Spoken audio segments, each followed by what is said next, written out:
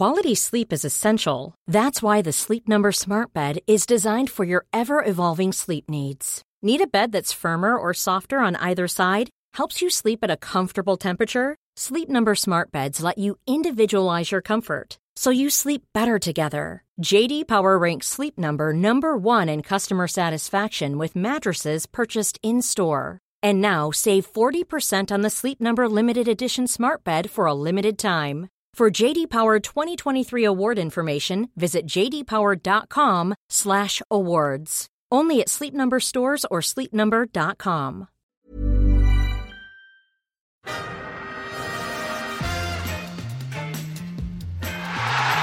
Attention, Alexandre Lacazette. Oh oui!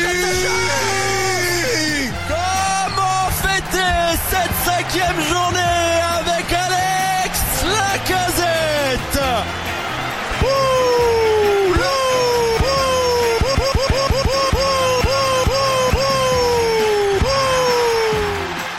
This is Arsecast Extra. Hello and welcome to another Arsecast Extra, as always, with James from Gunner Blog. James, it's a goodly morning. Goodly morning to you and goodly morning to everyone at home. Yeah. It really is one today. It's, a very welcome goodly morning. It's the first one we've had for a little while, and 400 years, I believe. It might be the last one we have for a little while as well. So just point everybody in the direction of the Goodly Morning Christmas card, which you can buy via the link which is in the show notes, and you can find it on arseblog.com on the post which contains this podcast. The proceeds from which all go to the Arsenal Foundation. So I think this is called Striking While the Iron is Hot, in sort of fear that the iron might become a bit cold at the weekend. But hey, let's not go there straight away. It was good. It was enjoyable. It was fun. It felt like real football, and that's me sitting at home watching it on TV. So before we get into the bits and pieces about the game itself, I'm curious as to what the experience was like for you, because you were one of the lucky people who was there in the ground last night watching Arsenal live for the first time since March. Yes, I was, and obviously I've attended games in the press box, but this was in a ticket with the fans, and a very, very different experience, and a very welcome one too. I mean, to be honest, it was relatively relaxed. I was kind of thinking, how intense is the kind of security health element going to be? How clinical might it feel? Basically, you turned up and you went through a kind of queuing system where you had your temperature taken and you were kind of individually searched. It was a bit like maybe going to a European away game. How did they do the searching while maintaining social distancing? Did they have big, long Inspector Gadget arms standing 2 meters away from you, or like arms on stilts or something? No, they didn't. They just had stewards with masks who would sort of run a scanner over you. But yeah, I guess the hope is that the masks are providing a sort of adequate barrier there. Then you went into the ground, and that was sort of basically, to be honest, pretty chilled out because there were so few people in such a big stadium. The kind of spacing is kind of inevitable. I mean, you didn't have to queue for a toilet ever. Your urinal, there'd be like little signs. That occurred to me. I was watching the game and I was going, oh man, this is one of those. This is one of the rare occasions where you think, oh wow, it'd be great if there was only 2,000 people at every game, because you'd never have to queue for the toilet at halftime. Exactly. But there were like signs in the urinals of like, you may stand here, but you may not stand here, so that everybody was kind of 2 meters away, and those were reserved as far as I could tell. And then once you actually got out into your seat, initially I was like, I have to be honest, I walked out and initially I was underwhelmed, because before kickoff everybody was sat down, everyone was quite spaced quite far out, and you realise that like people being close together is quite important for atmosphere. Like I know that from my comedy life. Like if the gig is undersold, you want to try and group people together because they don't laugh individually. But I have to say, once the teams were out, and once there was that nice moment before the game where the players came over to acknowledge the fans and vice versa.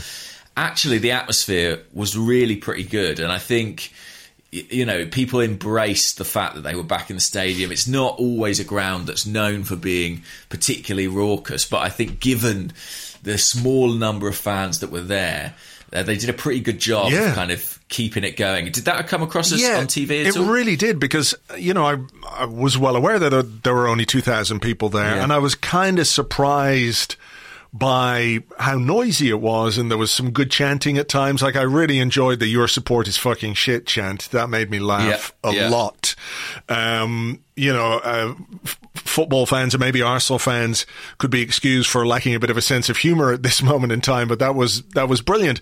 So, what was it like in the ground? Because 2,000 people, you would think, in a 58,000-seater stadium would not come across as I suppose, capable of making any kind of atmosphere, but they did. It really felt like that to me via the TV, and maybe it's because, since this started, I've only, bar one or two small occasions where you don't have the option, watch the game without crowd noise.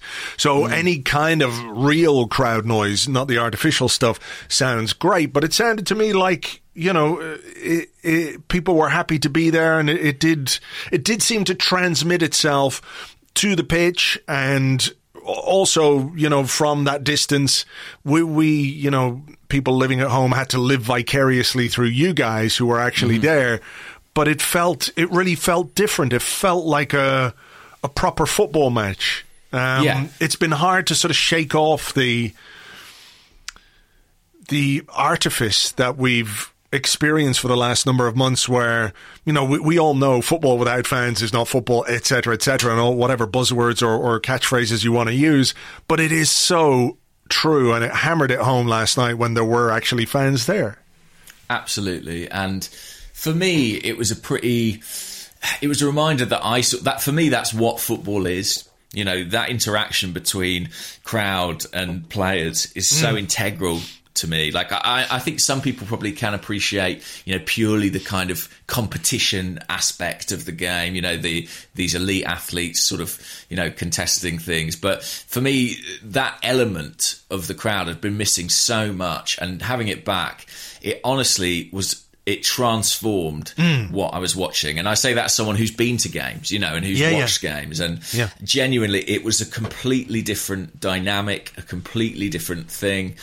And I mean, listen, there's a lot of reasons Arsenal beat Rapid Vienna last night. They're a much better team, for one. But I do think it gave that players a little bit of extra zip as well. But just speaking as a supporter, it was fantastic to be among it. I think, part of the reason the noise was so good, people who were there desperately wanted to be there. This might have been a fixture that you would, given on your season ticket, that you were kind of thinking, I'm not sure about it. I've got to go to this game. It's the league. It's a bit of a dead rubber. But people were so thrilled to be there. They got up at, got in a queue online at 8:30 on a Saturday morning to get these tickets. And you could see how happy people were to be back. And genuinely, they were singing all through. There was probably a couple of moments in the 90 of sort of relative silence, and even then people were kind of doing the shh joke, so there was always that commentary of that fans provide a game. It was just so nice as well to hear a linesman repeatedly being called a cheating cunt by the man next to me. I was like, I've really missed that. Every aspect of it made me feel sort of warm and fuzzy and festive. I was talking to Amy Lawrence this morning on the phone, and she was saying that there was a guy sitting behind them who was singing all kinds of songs, not necessarily the most supportive at times. He seemed to have a being despondent about certain things, but she said it was just hilarious, because that's part of what you miss from being inside a football ground, just some random guy shouting random weird stuff at players and what have you. So, look, it is funny, isn't it, that you mentioned this is the kind of game that ordinarily people might be willing to sell their ticket on, or literally give it away for nothing if they could do that. And we've seen in Europa League group games before where, when you've qualified, or where it's a kind of dead rubber, there's literally half the stadium is empty. And I think if there were 58,000 more tickets for last night's game available, they would have sold. Yes, absolutely. And I think something else that's really stood out to me, by the way, as a side note, there was a kind of ongoing battle between stewards and fans, because stewards had clearly been told look, for distancing reasons, it's essential these guys stay in their seats. And fans, understandably, did not particularly want to stay in their seats. They wanted to be on their feet, chanting and singing. Sure. So that dynamic sort of played out across the game, and it was almost like whack-a-mole. You know, they'd managed to get everyone down, and then, you know, a player would come out to warm up and everyone be up again. They'd be chasing around. So that was actually quite funny to watch at times. But I also was struck by how sort of uniformly positive the in-game fans are. And that might seem like a strange thing to say, but because following Arsenal has been so much of an online discourse of late, you forget that even the players who aren't particularly popular, inside the boundaries of that stadium, by and large, for the most part, they are kind of supported and cheered on. And it sounds odd, but like, you know, the first name the Arsenal fans sung, and granted, it's because he's one of the few players out there who actually has a song, was Alexander Lacazette. Yeah. And that happened several times. And it's just interesting because, you know, in my head, I'm like, well, obviously all the fans hate Lacazette and that's just how it is. But of course, within the confines of the stadium, whatever your analytical thoughts about the team, you get behind them. And it sort of was an interesting reminder of that phenomenon. It was the same when Willian came out to warm up. It was like he got a huge reception, and I was like, oh, it's the first time he's here with fans. Yeah, it was weird. It was almost strange and unfamiliar to be reminded of that thing of, like, you know, within the confines of the actual game, the support is. And listen, it's not always that way. We've heard players booed and that kind of thing. But in theory, it's a sort of positive force, you know? I would love to hear a player sit down and talk really openly about what the lack of fans has done for them, or how it's affected them, because it really feels like it's trite to say that there's something missing. But, you know, here's an example. Let's say a player like Pepe tries something. He goes on a bit of a dribble and he loses the ball, right? Yeah. At the moment, he's met with complete and utter silence. Maybe Mikel Arteta giving out a bit on the sideline, but generally just complete and utter silence. Whereas when there are fans there, they can appreciate the intent. Do you know what I mean? The execution might not have been there, and it may not have come off. With silence, do you feel like, well, shit, that's a complete failure, and I'm not going to do that again because, it didn't work? But if you've received some kind of appreciation from the crowd because you drove forward, because you carried the ball, because you beat a man, you didn't quite get the cross in or whatever, and they're applauding that, does that have an impact on how you play? I think there's something really interesting there in terms of how it affects players and how it affects teams. And I know it's the same for every team and for every manager and every group of players. And I'm not trying to make any excuses for us or anything like it, but I do think it'd be really interesting to hear what a player thinks. And I suspect that it wouldn't be unreasonable to suggest that there are teams who it would impact more, for example, like a team that is trying to build something or in a rebuilding process.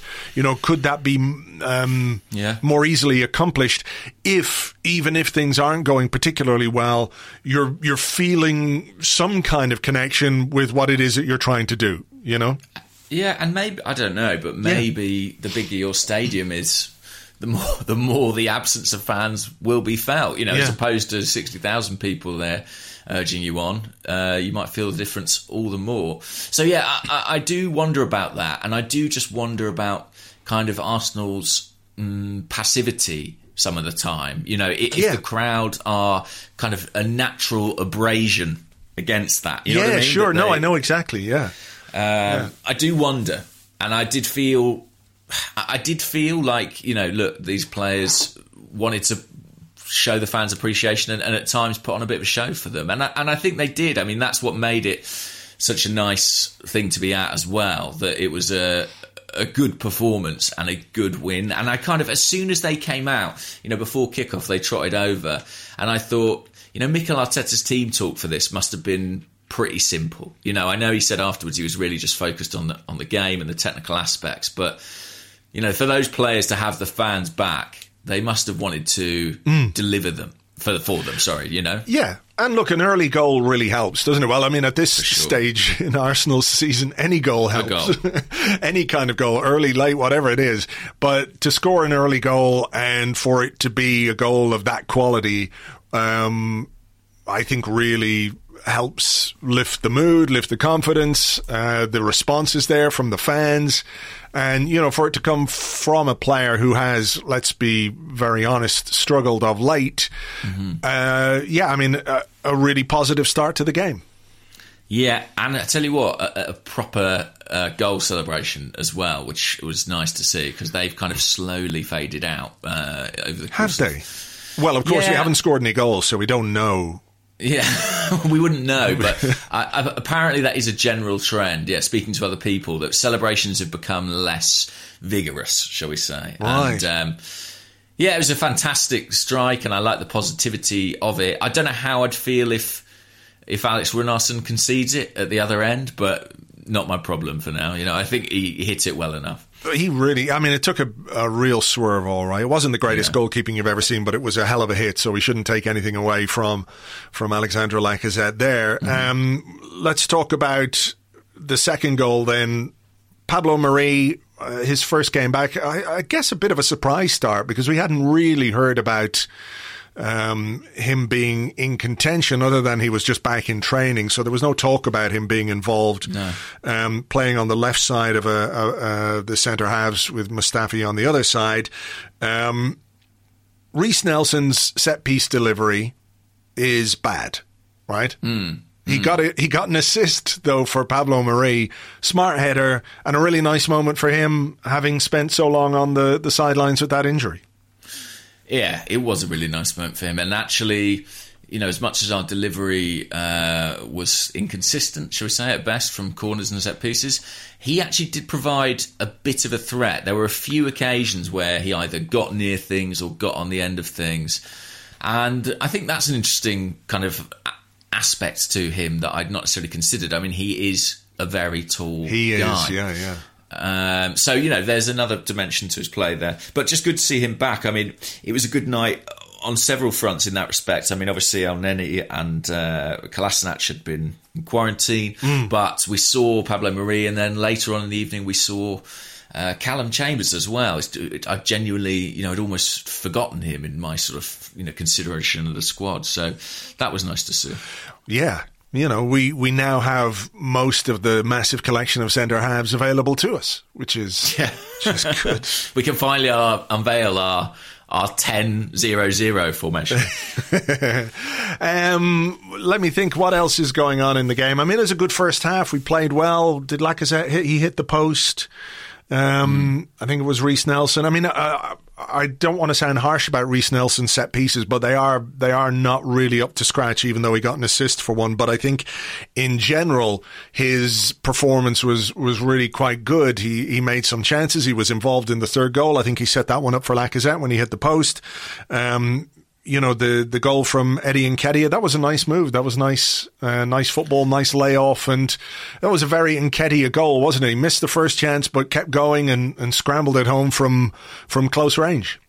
Yeah, I mean, from my angle, and I've not seen the replay, it felt like he probably should have taken the first chance, but it's a really good reaction once it's saved, and he'll be very pleased with that, because, you know, he's got Balogun kind of breathing down his neck, and he should be scoring in these sorts of games. So for him to do so is great. And I agree that Nelson, he added some fluidity. I mean, I liked the shape with which Arsenal played. You know, it was a pretty clear 4-2-3-1. Lacazette playing that deeper role. I'm sure we've got some questions about that. Yeah.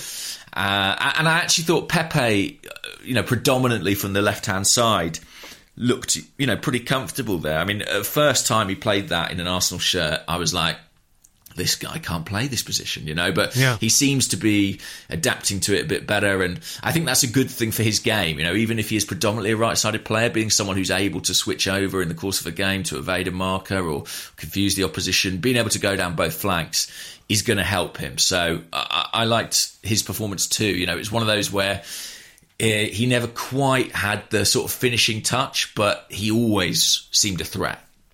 Yeah, I mean, he was not necessarily from goal chances. I mean, he did have one moment, I think, where he took a shot and maybe could have crossed it. But Orbinho on Twitter, Nicolas Pepe and Reece Nelson both set up 5 chances for teammates last night, the most by an Arsenal player since Mesut Ozil against Southampton in 2019. So, you know, it worked. It did work. I don't know if you saw, remember we were talking last week or on Monday about the pass map graphic and the sort of the vast improvement. Yeah, the woeful horseshoe. If you look at the by the numbers column on Arseblog News, Scott has produced a pass map for that, which looks an awful lot more healthy.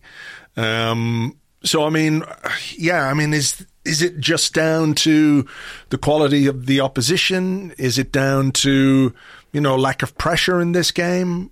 What would you put that down to? Or do you think that's something Mikel Arteta was keen to address quickly after the Wolves game? I hope so. I mean, one of the things with Mikel is, you know, he never quite gives away his vision at the moment. So it's difficult to always know exactly what he makes of things. But I've seen that pass map as well. And it you know, it sort of looks more like a diamond, doesn't it? And I think it's far better. Clearly, there's a connectivity between the midfield and the attack that just hasn't been there of late. It provides some really interesting questions, you know, about what from this game he might take forward. You know, and I'm sure we'll get onto that, especially with the Spurs game looming at the weekend. But he's got to be happier. And I do think a lot of it is down to the opposition. I mean, I think, you know, this team are below the quality of what we tend to face in the Premier League, and that helped us. But definitely this kind of aggression with which we approach the game and our determination to get forward and attack and get the ball into dangerous positions is a factor in that too. You know, you can't put it down to one thing entirely. One of the things I think that did help, and it was a bit of a surprise to me that it happened, and that was Ainsley Maitland-Niles being played in midfield. You probably didn't see this, but UEFA put up the teams, you know, usually about 90 minutes before kickoff, and I was looking at it, and like they produce some weird formations. They have done this season. They produced some very strange formation graphics to go with the team. But this one was basically 5-3-2. The UEFA graphic. I had Maitland-Niles as the left wing back. There was a midfield of Pepe, Nelson and El Neni, I think, and then Lacazette and Nketiah as 2 strikers. We know that's not how it played out, but that's what the graphic showed. And Maitland-Niles didn't play there. He played in midfield, and he... Did you see the BT Sport interview with him afterwards? I've not, no. Okay. I'm going to play this to you because he was asked about his role in midfield. I'd like to hear what you think about what he said. Okay. Here it is. Hang on. Playing in that midfield role as well, what attributes do you think you were able to show playing in a different position today? Had a bit of legs in the midfield, you know. Got about, tried to tackle and win the ball back and get up and down the pitch and give us a bit more dynamics. So it was good. Okay. So not pulling any punches, I would say. Well, I mean, that is what they call that, throwing shade, I guess, in a very, very nice way, of course. But, you know, literally everything that he said there that he did or what he felt he brought to the team are the things that we feel some other members of the squad are kind of lacking, right? That we've been bemoaning. Yeah. It's really interesting because I kind of looked at the lineup and I thought, okay, we might have Maitland-Niles in midfield here. And there are different ways to interpret that. You know, either it could have been Mikel Arteta saying, you know, I believe in Maitland-Niles and I want to try him as midfielder. But it's equally possible that he was just kind of making up the numbers, you know, that he had played Willock and Bios and Xhaka in the league and wanted to stick someone else in there and he was the guy that was available. And I have to say, I did see Mikel Arteta speaking after the game, and he was kind of offered the opportunity to praise Maitland-Niles, and my interpretation was that it felt like he didn't seize it heartily. So I don't know what to think about Maitland-Niles' prospects in that position. What I do think is that he did really well. He played as like a proper box-to-box midfielder. I mean, El Neni was often the deeper of the two, and Maitland-Niles was pushing on.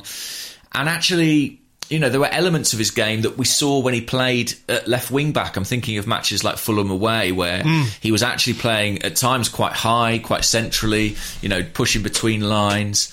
I liked a lot of what he did, and I think given how poor our central midfield has been generally this season, I think he's absolutely entitled to feel that he deserves more of a chance.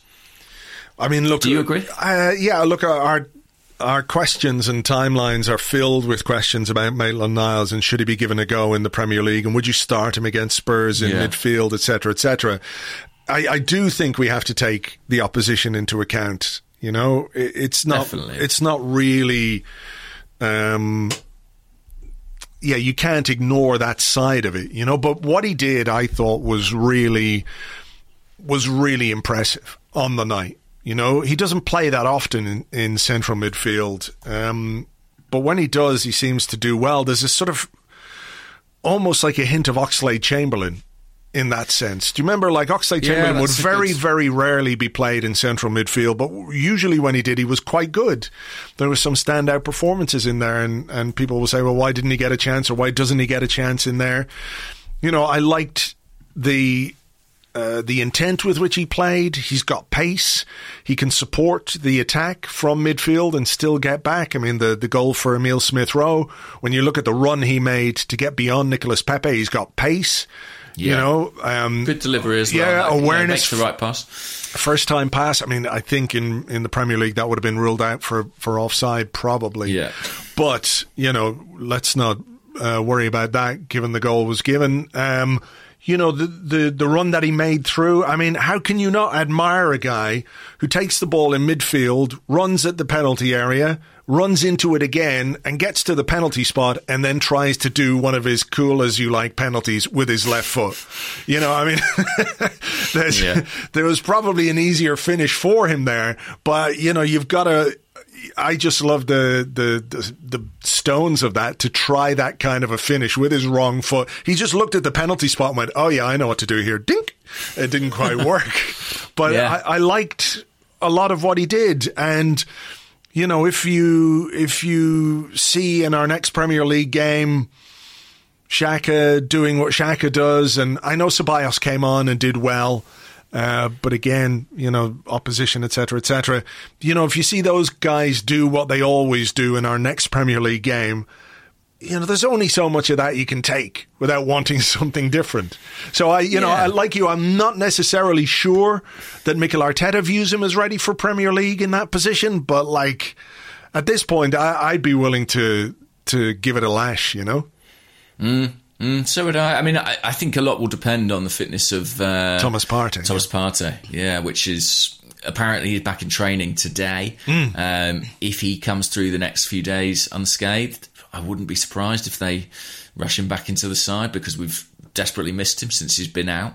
But yeah, I listen. I agree that Maitland-Niles has done enough to put himself in contention for a place in the midfield. Personally, as I said last, or whenever it was, Monday, I think I'd have him playing as a wing back in this game. Yeah, I think he will. I think he will play against Spurs, but I do think it'll be as a wing back, because I reckon we're going to go to that the back three.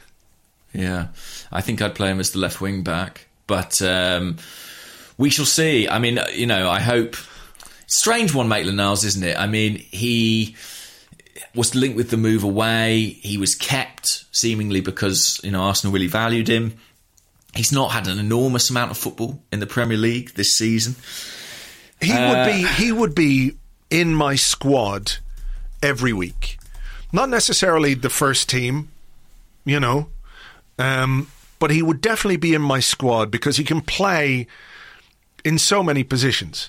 You know, he gives you so much cover from the bench even. You know, if you need a right back, if you need a left back, if you need someone to sit in midfield, if you need the auxiliary midfielder, he can play in that kind of, what sort of role did he play last night, as part of a double pivot or a sort of 8? You know, he can play on the right wing. He has done in the past. There's so much versatility in him that you save yourself whatever, having to use maybe 2 players to cover X amount of positions when you could use him all the time. So I feel like he did enough last night to at least sort of force himself into that kind of consideration for Mikel Arteta. Definitely. And I think he will play. I agree with you. I think he will play at Spurs. I think he should play.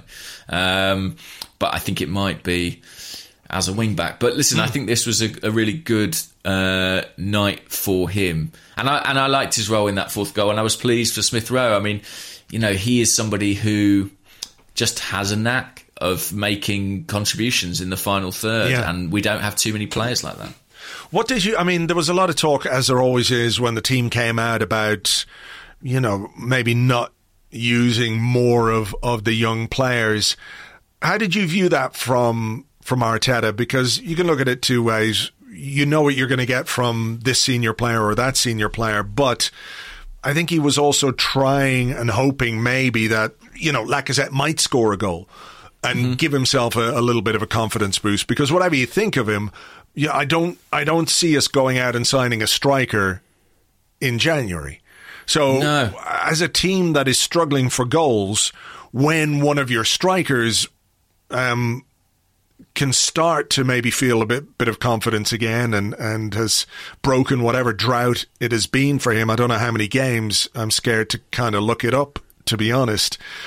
There's that side of it too, isn't there? That these are the players that you're kind of going to have to rely on a bit more. As much as we all want and hope that Balogun is going to be the guy and he's going to be the next hot striking sensation, he's maybe not ready yet for Premier League week in, week out. I think... that aspect of team selection, I think, was if perhaps a little... people want to see the young players and they want to see the young guys given a chance, but I can understand why, to an extent, he chose the team he did. Yeah, I think he wanted to look at Lacazette in that position again as well. I think there's clearly an element of kind of periodisation here. I think in terms of keeping people ticking over fitness-wise, the introduction of Ceballos and Willian would suggest as much. But I also think... he brought them on in a game where Arsenal were really on top, probably to try and, inject some form into those players, or certainly some confidence. And I completely understand that, because they're the people he's probably going to be picking from in the Premier League. I did sense, a bit of frustration, not so much in the ground, I have to say, but more online about Balogun not getting more minutes, for example. Yeah, there's a question here from Tom... who's at Tom_ASCD, says 60 minutes gone, 3-1 up, game over, Group 1. What do we gain from bringing on Willian and Ceballos as subs? Is this not the moment to give Miguel Aziz, a run out for 30 minutes? Is it not the time to give Balogun 30 minutes, etc., etc.? I mean, you can understand. I'd love to see it. But I kind of feel like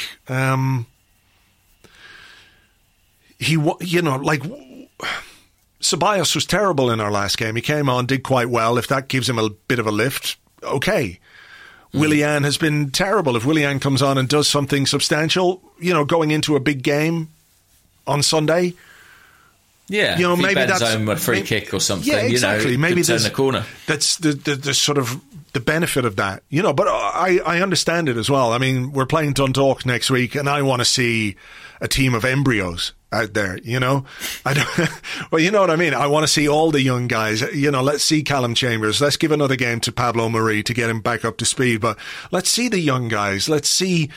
Some of them perhaps who have been on the fringe of things, at least on the bench, so they could come on and make a difference.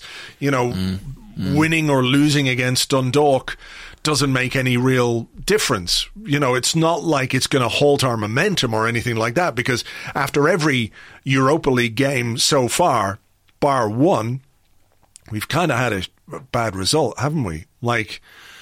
We beat Rapid Vienna, then lost to Leicester. We beat Dundalk, then we beat Man United. We beat Molde and lost to Aston Villa. We beat Molde and lost to Wolves. So, we've beaten Rapid Vienna, and hopefully on Sunday we can, do what we did at Old Trafford away from home and dig in and get a good result. But, the Europa League isn't the thing that is sort of sapping our confidence or anything like it.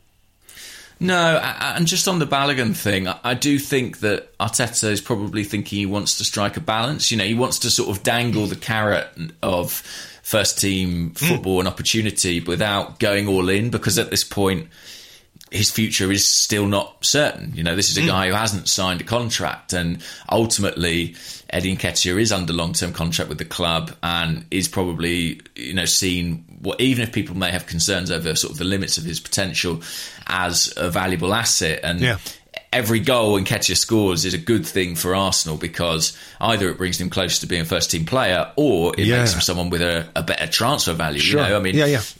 If we make a decision on him at the end of the season, it's that he's going to go, but he's managed to score, 10 to 15 goals this season across various competitions. There's going to be demand, and there's going to be a greater transfer fee. So with Balogun, look, I would have probably liked to see a bit more of him, but I do understand, sort of having the reins on slightly and saying, look, this is what you could win, essentially, if you sign the deal. Aziz, his time will come. He looks like a really exciting prospect, but I'm sure his time will come. I do think that, maybe on this aspect of kind of young players getting a chance, I think sometimes maybe we're a bit harsh on Arteta. I do think if you look at the squad, there are a lot of players around the squad who are getting minutes, who are, under 21, 22. And I think that's encouraging. The one I'm really fascinated to see, by the way, is what he does with Martinelli, because I saw him this week really talking up what Martinelli offers, in terms of his pressing, his desire, his work rate, his ability.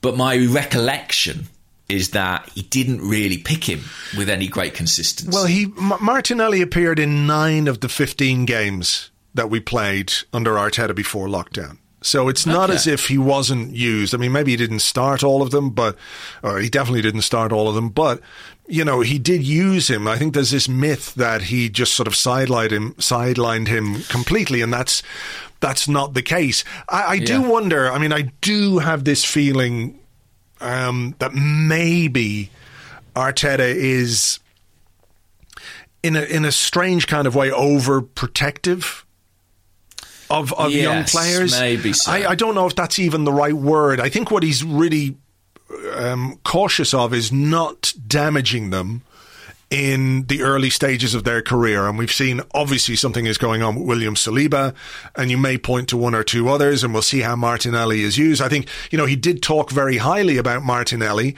but he also said, look, we have to be careful with him. You can't expect him to come in and do it week in, week out.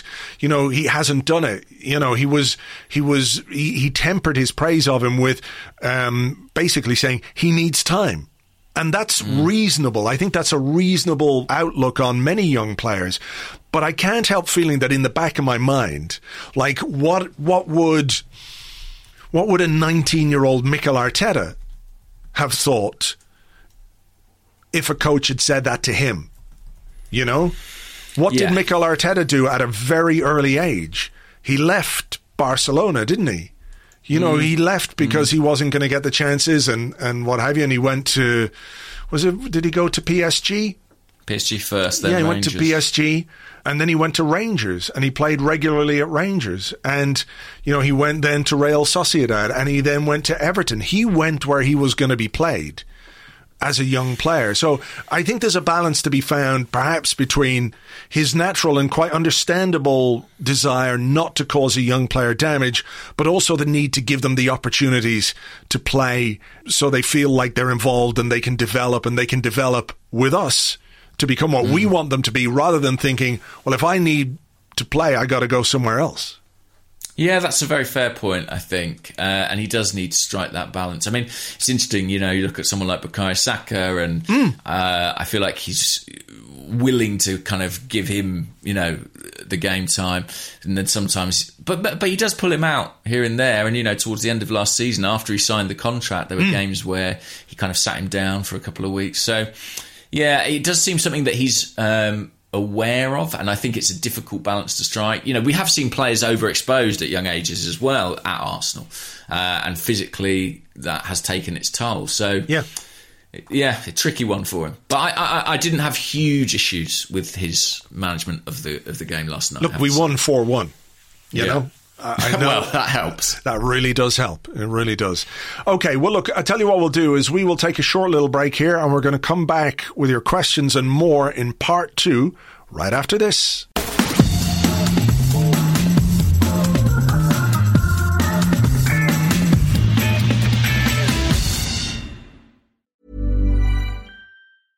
Quality sleep is essential. That's why the Sleep Number Smart Bed is designed for your ever-evolving sleep needs. Need a bed that's firmer or softer on either side? Helps you sleep at a comfortable temperature? Sleep Number Smart Beds let you individualize your comfort, so you sleep better together. J.D. Power ranks Sleep Number number 1 in customer satisfaction with mattresses purchased in-store. And now save 40% on the Sleep Number Limited Edition Smart Bed for a limited time. For J.D. Power 2023 award information, visit jdpower.com/awards. Only at Sleep Number stores or sleepnumber.com.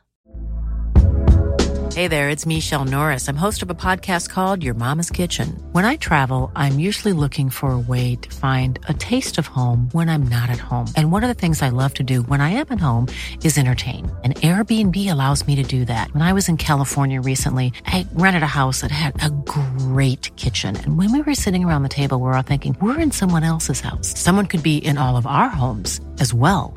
If you have a home, but you're not always at home, you have an Airbnb. Your home might be worth more than you think. Find out how much at airbnb.com/host. Welcome back to the Arsecast Extra. This is part 2 of the show where we answer questions that you send to us on Twitter at Gunnerblog and at Arseblog, on the Arseblog Facebook page, facebook.com/the Arseblog, and on the Arseblog Discord chat server, which you get access to if you are an Arseblog member on Patreon. Also, if you are a Patreon member, we will have a Spurs preview podcast for you later this afternoon. Myself and Lewis Ambrose will be looking at what they're going to do, what we might do, and talking about the game in general. If you want to sign up, it's a $5 a month, patreon.com/Arseblog. Before we get into the questions, James, I just want to mention the thing we were doing the other week on Twitter with the hashtag Arsebiz. So look, it's coming up to Christmas. Loads of people are looking for gifts and things to get, and there are obvious places where you can get them. But what we've done is we've put together a site filled with businesses and creators and artists and musicians and writers and gift makers and crafts and services, all run by fellow Arsenal fans. You can filter them. You can filter them by the type of business they are, by the location, so you can find something close to you. And if you are going to spend some money, maybe you could spend it there with these guys who are fellow Arsenal fans. You can help support their businesses. All you have to do is just visit the site. It's arsebiz.arseblog.com. That's arsebiz.arseblog.com. There are at least a couple of hundred there now. We're still taking submissions for more. It's completely free of charge to get your business listed. So if you are looking for some Christmas shopping, have a look, see what you might be able to find, and keep the money circulating in red and white. That might be nice. Yeah, that's a really great initiative and some really cool stuff there. All right. Right. Down to business of a different sort. Yes. Can I go first? Yeah. Lots of people have asked about Alex Lacazette. Lots of I'm sure you've got some... Sorry. You know that clip from Game of Thrones? Yeah. Lots of people name their swords lots of cunts. So anytime anyone says lots of anything, all I can think of is lots of cunts. Right. You're not just calling all the listeners cunts. Absolutely not. So, Luke and Lottery is one of these questions. Says, could Lacazette in a number 10 role be a solution? His link-up play with Aubameyang could be what we're missing. And yeah, plenty of questions on that theme, really.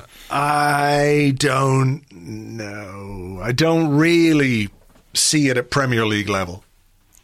I think, again, he was really good last night. I thought, like I said, it was the best game he's had for quite a while. But opposition. You know, it's the football equivalent of location, just so you know.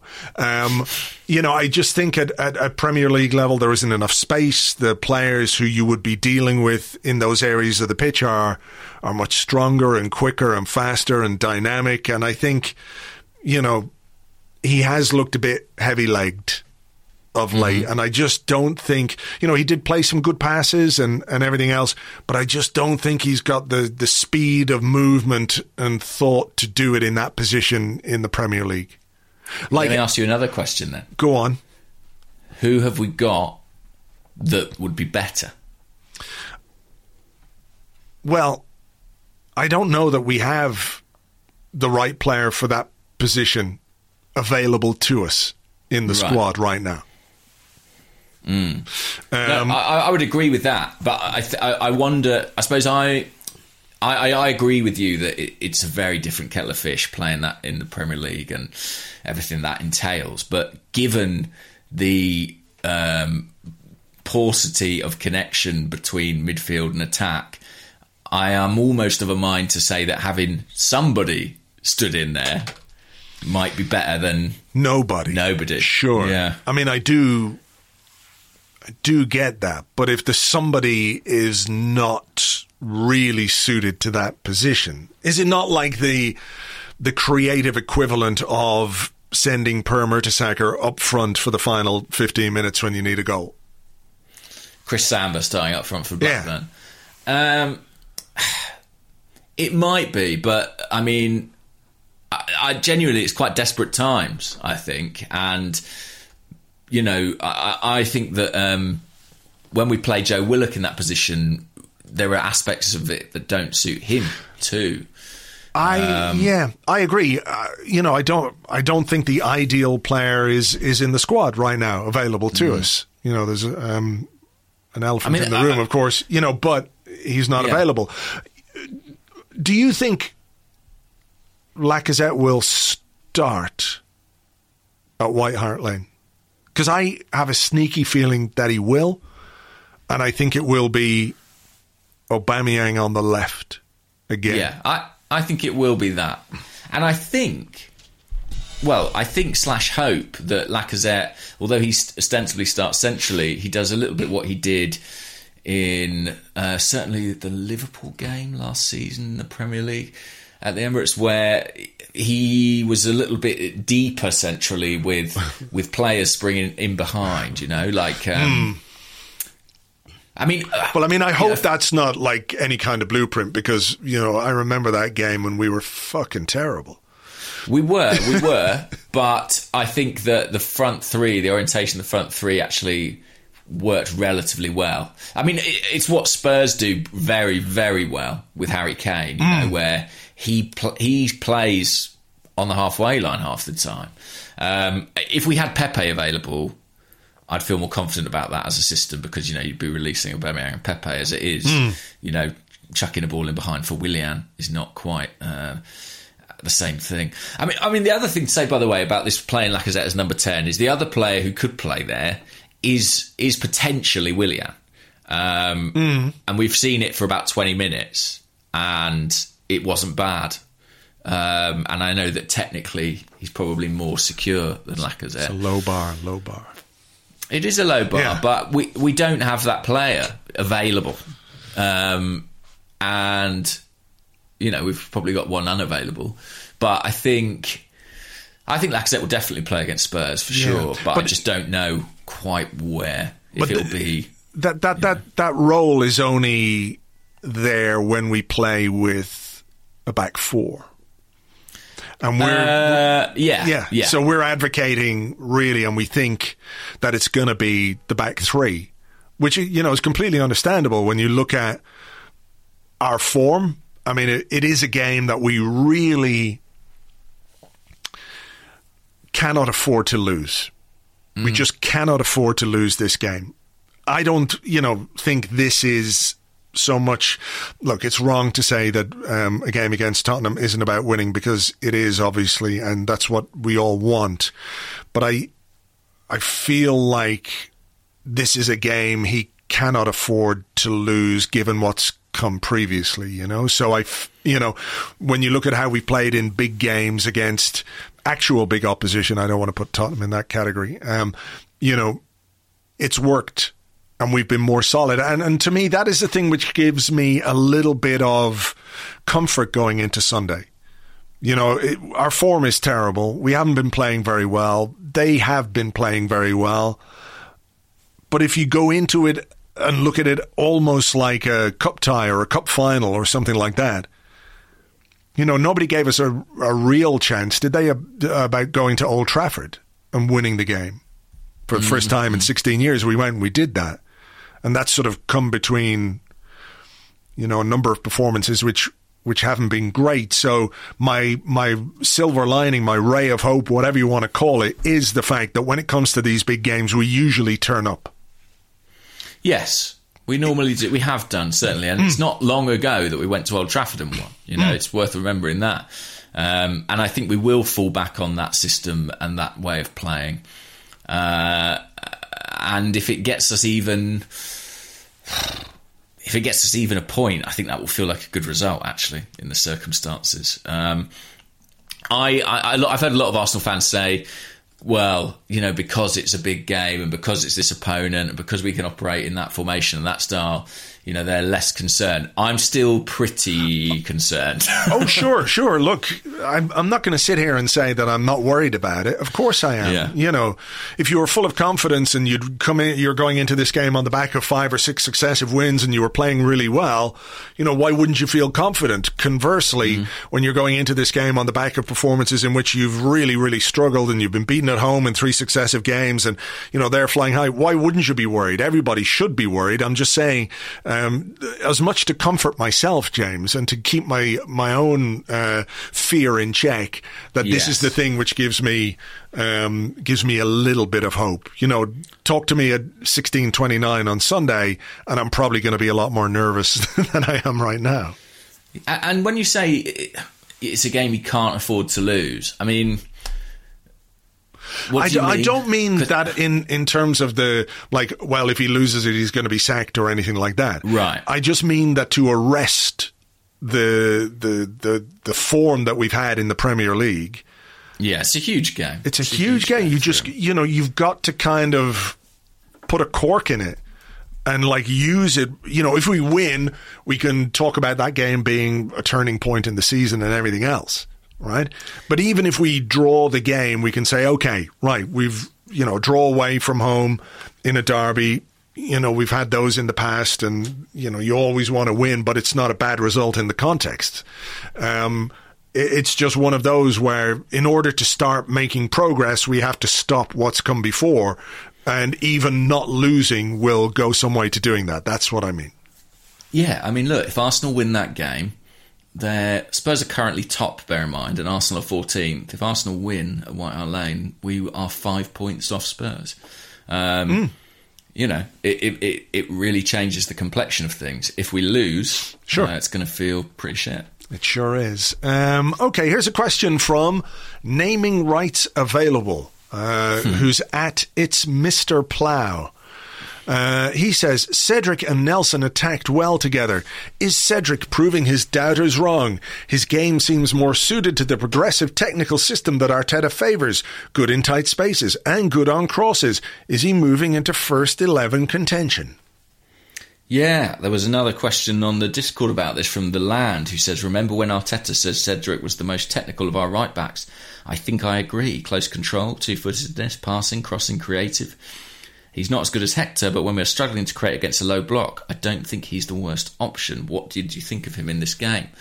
I thought he was decent, you know, as I kind of always do. I've never watched Cedric at Arsenal and thought, this guy's awful or appalling or, you know, well short of the standards of Premier League football. And he never makes me feel like Kolasinac, for example, sometimes does, where I'm like, oh, I'm not sure you can, you know, play technically at this level. Like the passing and the close control is just not there.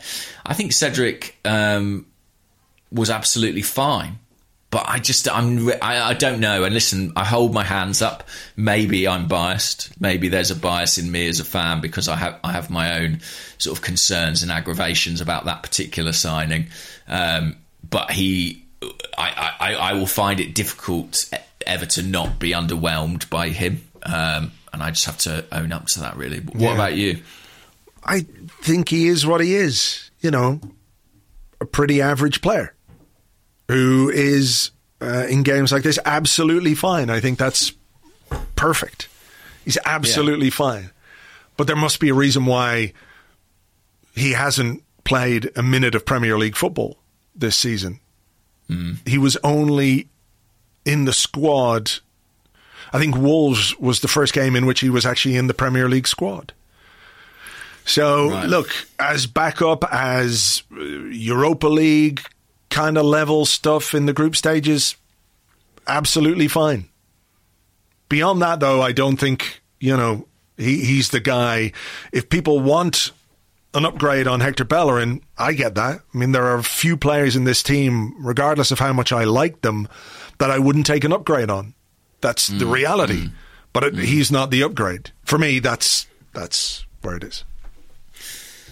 Interesting. I mean, I basically agree with you, but I would reiterate, he's absolutely fine for these sorts of games. And, if it spares the legs of our first team players, then I'm all for it. Before you ask a question, did they have a new stadium announcer last night? Good question. I didn't notice that, actually. I think it's a different voice. I've noticed that during other games, for sure. I've noticed it pre-fans in like lockdown that the voice has been different, and I assumed it was just because there's only so many people they can clear to get into the building, and so they hadn't brought back the original voice. But I'd have to check that out. Yeah, but it does seem like it's somebody different. Yeah. Okay. If anyone knows, drop us a tweet or an email or whatever. Anyway. Sure. Samuel Wahlberg touched on a bit of negativity from last night's game. What is more offensive, Pablo Mari as captain or playing in blue at home? Well, there was also a question on the Facebook who says, it's from Alan Levermore, who says, I was sorry not to see us in our first kit last night, what with the fans in, etc., etc. I've been led to believe this was a diktat of UEFA. Do you know anything about this protocol? Apparently, it's because both the Rapid Vienna away kit and home kits clashed with our away kit and home kit. The white shorts or something or whatever it was clashed with our white shorts. Well, make them play skins or something. This is going back to like Bernd Leno wearing the away kit. It's a shambles. It's out of control. It is. Situation. 2020 is like, it's spiraling big time right now. So this is the low point of 2020. No, I think it's kind of crazy, right? And it's such a shame, I think, that we had fans back in the stadium, home game, and we weren't playing in red and white. I know it won't matter to some people, but it did bother me. So I mean, it seems mad. Like surely Rapid Vienna could have got some kind of kit together that didn't, like, the way sometimes we have played away we've played away games in Europe and we've worn red with red shorts, and a couple of times we wore red with blue shorts. Why couldn't they have just worn some fucking green shorts? But also, if we've got a red shirt and white shorts, and they've got a green shirt and white shorts, can't have the white shorts. Can't have the shorts. I hear what you're saying, but like, I think that's mental. Like, you can tell who's who, don't you think? Oh, I don't disagree. I don't think shorts is really an issue, but it is part of it, isn't it? I know it's in the. What I'm saying is, I think the rules are a bit over the top here. I'm sure in the past, teams that had white shorts played each other if they had different, and in the appropriate kits, if they had completely different shirts or different socks. It does feel like a very arbitrary kind of thing. And also, if that's the case, it's the same for both players, for both sets of both teams, you know? Like, it's not like it's handicapping one. They'll both be as baffled by the white shorts as each other. Is it to do with the referees and the officials? Maybe. Yeah, must be. Fucking right. But I don't like it. No, I agree with you. I don't like it either. And I think it should be... There is a different thing, though, isn't there, that for European games to do with the kits? I don't know. Also, I think the Pablo Mari thing was quite interesting because Lacazette was substituted off. And this may have just been my perspective on it, but I was pretty sure he was going over to Mustafi. He did. He gave it to Mustafi, and then Mustafi came off, and he gave it to Pablo Mari. Oh, that's what happened. Yeah. Mustafi came off. I missed that in my excitement of it all. But so it was Mustafi was captain, then Pablo Mari. I mean, I guess what other options were on the pitch then at that point? Kolasinac? Would people be okay with Captain Kolasinac? He's been there longer. Could have given it to Callum Chambers when he came on. Mustafi came off and Chambers went on. They could have done the armband swap then. Yeah, that would have been all right. That would have been more sensible, wouldn't it, than a guy who's only played 4 games for us. But I'm not sure, being captain for 19 minutes in one game is going to go down on Pablo Mari's CV as, Arsenal captain. No. No. I mean, I guess, Maitland-Niles was still on, wasn't he? But, I don't really care. I had in my... So how long was Mustafi? Mustafi was on for 7 minutes as captain, so I had sort of missed that window somehow. But I had thought something weird had gone on where he'd given it to Mustafi and he hadn't want to take it, blah, blah, blah, blah, blah. But, clearly... And sometimes I think when you're on your second or third captain, it does just feel like sometimes they're just giving it to the bloke nearest to them. I think that's precisely what that was. Yeah. Whose question is it? Yours? No, it's mine. It's yours. Radiohead Tim, who's at Radiohead Tim, says, and this is obviously informed by some things that happened during the week, should we try for Olivier Giroud on a short-term deal in January? I mean, it's funny, isn't it? I mean, the answer is obviously no, but, Yeah. Although, I did kind of find myself thinking... without wishing to relitigate everything, I do think that 6 months in which we bought Lacazette and Aubameyang and sold Giroud, that is arguably, well, it's certainly questionable, I think, as transfer strategy.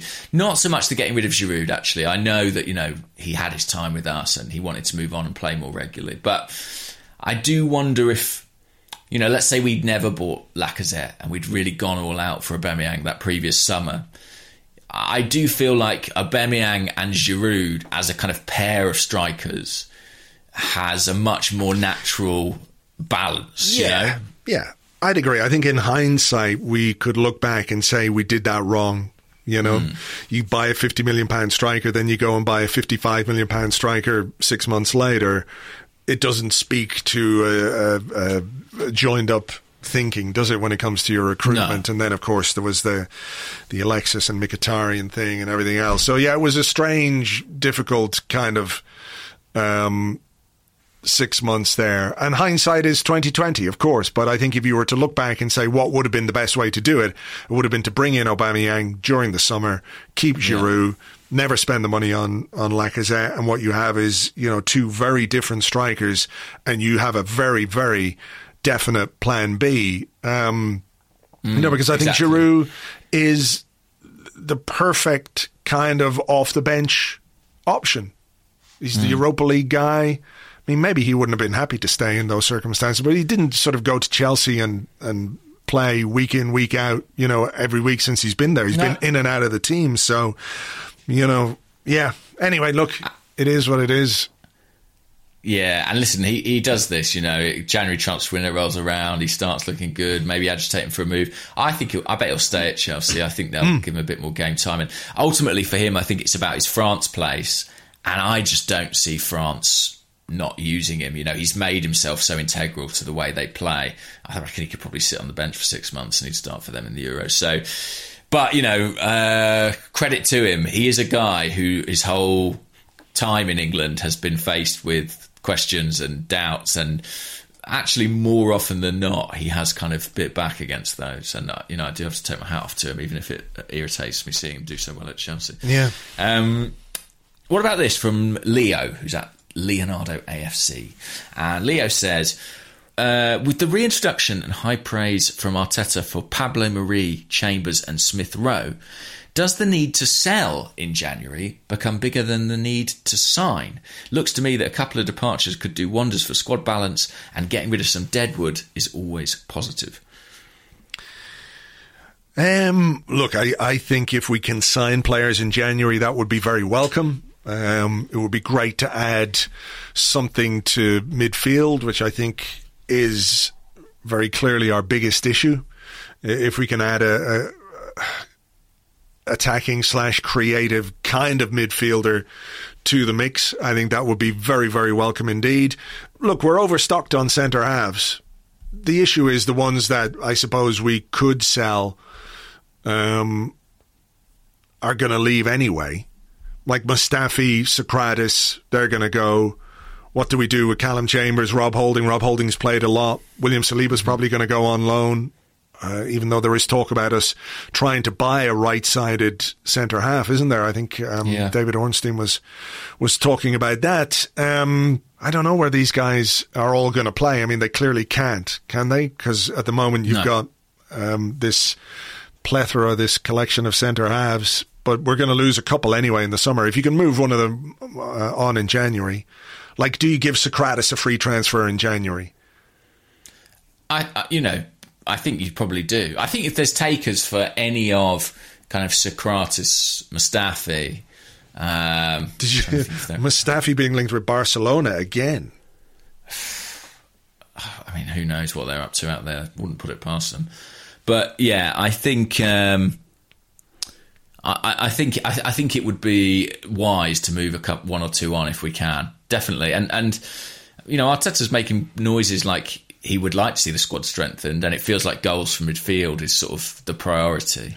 But centre half is where we've got this big surplus. So, I mean, the squad is unbalanced, and we need to find a way to correct that. So yeah, I'm hopeful we can get rid of one or two, but I just don't think it's going to be easy. Part of people are going to want to take a Mustafi now when they could wait 6 months and take him for nothing, or you know what I mean? Again, if you're being sensible and you think you've got enough, let's say you think with Chambers and with Holding and with Louise, you've probably got enough cover for the right hand side. If something comes in for Mustafi, even if it's a free transfer, you might, even a nominal amount. And if you're not going to name Socrates in the squad again, give him a free transfer. Let him go. If somebody comes in and offers him whatever, you're not looking for a fee for a guy that's not been in your squad for 5 months. It's saving us money on the wages, Yeah. Much like Southampton saved the money on Cedric. Yeah. Yeah. Wow. Okay. Here's one from the Discord from John Foster. He said, "Morning, chaps. Last week Arteta talked about us wanting to start from a 4-4-3 formation, but being 5 or 6 players short. Using my razor sharp maths, I've worked out that he can only be comfortable with 5 or 6 of our current first team. Who do you think those players are? Whatever way I work it, there's some big names I have to leave off the list." So yeah, do that bit first, and then I want to ask you about the 4-3-3 just in general. Yeah, I found that an interesting comment. I mean, you said that actually on Monday, didn't you? We talked about do we have a plan, and the plan, so much as it is, or where it's written down is 4-3-3. So yeah, he did me a big favour coming out saying that publicly. But I mean, you don't need to be a genius to work that out. I think 5 or 6 players short. I think he's got a good goalie, so I'd say that's one that he trusts. I think Gabriel and Tierney certainly are 2 and 3. Partey for sure 4. Aubameyang 5. In my head, I'm sort of deliberating Bellerin. Yeah, I think maybe he would Bellerin. Yeah, I think Bellerin, and then Saka. Maybe Saka, and that's 7, which would leave you 4 short, actually. But I guess maybe with Saka, there's that caveat of, he's a young guy and maybe just want to play him every single week. I think they're the ones who are sort of, set in stone right now. What do you think the players will have thought about Mikel Arteta saying, look, to play 4-3-3, he used that word again, specificity, which is quite a difficult word to say. But he used that. He said, you need that, and we need 5 or 6 more players to make that happen. Do you think the players that he has are going, well, I'll show him that I've got all the specificity that he needs to play in this 4-3-3 formation? Or is it like, oh shit, he kind of thinks we're shit? I think it's probably the latter. I think probably I genuinely do. It's like, it's not what you want to read, is it? Footballers want to be told, I've got great players here, but I'm not sure we do have players that are as good as we might like. And at least Arteta seems realistic about that. And I don't think it's like he's not working with the guys he's got and not trying to get more out of them. And maybe some of them have potential to step up and become, one of these untouchables. But it doesn't. I agree with him. I mean, I found that quite an easy exercise to be like, this is the half of the team. Who are the ones? Exactly. Yeah. I mean, would you have agreed pretty much? Yeah, exactly. That's what I would have picked. I would sort of have put Willian in there, simply not because I like Willian, but because he uses Willian a lot, and I think he views him as somebody who could play. I think that was his intention, for sure. Yeah. I mean, it's quite interesting, the idea that, a manager has this idea of how he wants to play, but has to adapt to the players that he's got. And that was part of what, Unai Emery did to an extent. It was really interesting. I was listening to Jamie Carragher's podcast with Jonathan Woodgate, who was sacked as manager of Middlesbrough. And he talked about, he was saying, Carragher was asking him about how he wants to play the game. And he said, look, I really want to play out from the back. That's my philosophy. And after a while, I realized they can't do it. These players just can't. They can't do it. He said we were playing a pre-season friendly or whatever it was, and I went in at halftime and I said, "Look, guys, we're not gonna do this playing out from the back thing anymore." And he said, "I talked about the pitch and I talked about the conditions. I didn't want the players to know that I thought they couldn't do it, but he said I just knew that they couldn't play the way I wanted them to play." So it's quite interesting that you have these ideas. And you have this philosophy, and I suppose you have this picture in your mind of how you want your team to operate and how you want them to play. But if you don't have the players to fit that philosophy, you've got 2 options. One is you sort of shoehorn players in and hope they can do as well as they can and hope you can last until you get the players that you need, and you're given time to get the players that you need. Or you shift things around a bit and you do it differently in a way which gets the most out of the players that you do have available to you. Yeah, I mean, I find it interesting as well. I don't know, we obviously live in a sort of global media situation, but Arteta did give this interview to a Spanish journalist, and I wonder if he would have said it as explicitly in an English press conference. I don't know. But it's interesting because I find that element of Woodgate sort of saying, there's a difference between what you infer and what you actually communicate to the players. I also, there was another part of the interview where he talked about, I don't know if you saw, he talked about kind of short-term, mid-term and long-term plans. And he was like, long-term, we want to be able to compete for trophies. We want to be in the Champions League consistently. But the midterm was just like, we want to improve. Hang on, I've got it here. Experience an improvement in the way we play, our style, and the DNA of the club. And short term is just to keep competing like we have in every game and improve every phase of the game. That's where we have to aspire to now to be at the end of the season. It's not. It makes me think that he A, has assurances that this is a longer term project, and B, that he's not hugely alarmed by sort of the short term concerns. And I actually derive some confidence from that, even if it's quite painful. Yeah, he has made the point, and you could be cynical and say, well, any manager whose team is playing poorly and isn't getting results is going to say, I need time. Of course. But, I do think that that's quite true with Arsenal. There's a lot to put right, and he, has said it more than once. He said it when he first came in, and he sort of said it not just about the team, but about a lot of aspects of the club. The way that the club is being run and everything else. So, like we talked about, I think if they've gone all in on him, they've gone in on him with the belief that he will be given the time to turn things around. They think he can do it, obviously, because you don't give someone time if they don't think he can do it. But they're obviously confident in the vision that he has for turning things around. Yeah, and I think one of the things that came out of this game against Vienna is that one of the things it made me think is, given how poor we've been going forward in the Premier League, I think there has been this kind of characterisation of Arteta that almost is become exaggerated to the point where it's like, well, he doesn't even want to attack. He's just obsessed by defence and obsessed by structure and doesn't care about, goals or entertainment.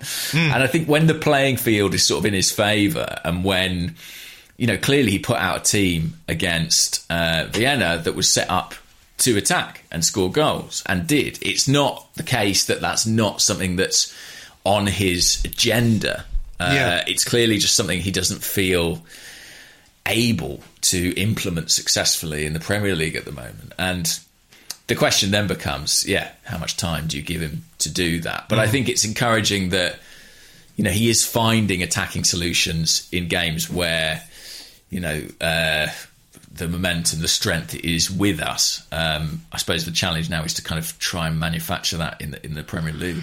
Well, let's hope he starts on Sunday, because that would be very, very welcome indeed. Look, I think we've done enough for today. We can look forward to Sunday as much as that's possible on the blog and on the website over the weekend. And of course, we will have the preview podcast exclusively for our Patreon members coming up a bit later on this afternoon. Myself and Lewis will be doing that. We'll be here on Monday to talk about whatever happens against Spurs in the derby. Fingers crossed that we can get a good result. We can get things back on track, and obviously cause some pain and hurt and misery to them, because that makes all our lives better, right?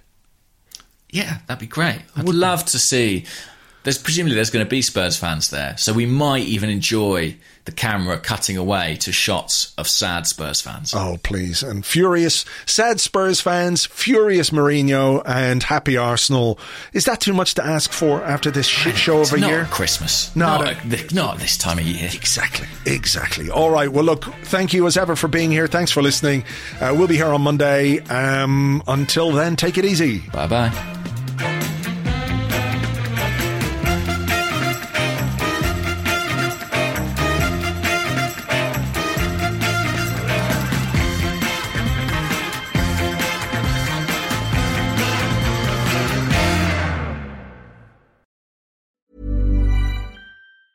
A lot can happen in 3 years, like a chatbot may be your new best friend. But what won't change? Needing health insurance. United Healthcare Tri-Term Medical Plans, underwritten by Golden Rule Insurance Company, offer flexible, budget-friendly coverage that lasts nearly 3 years in some states. Learn more at uh1.com.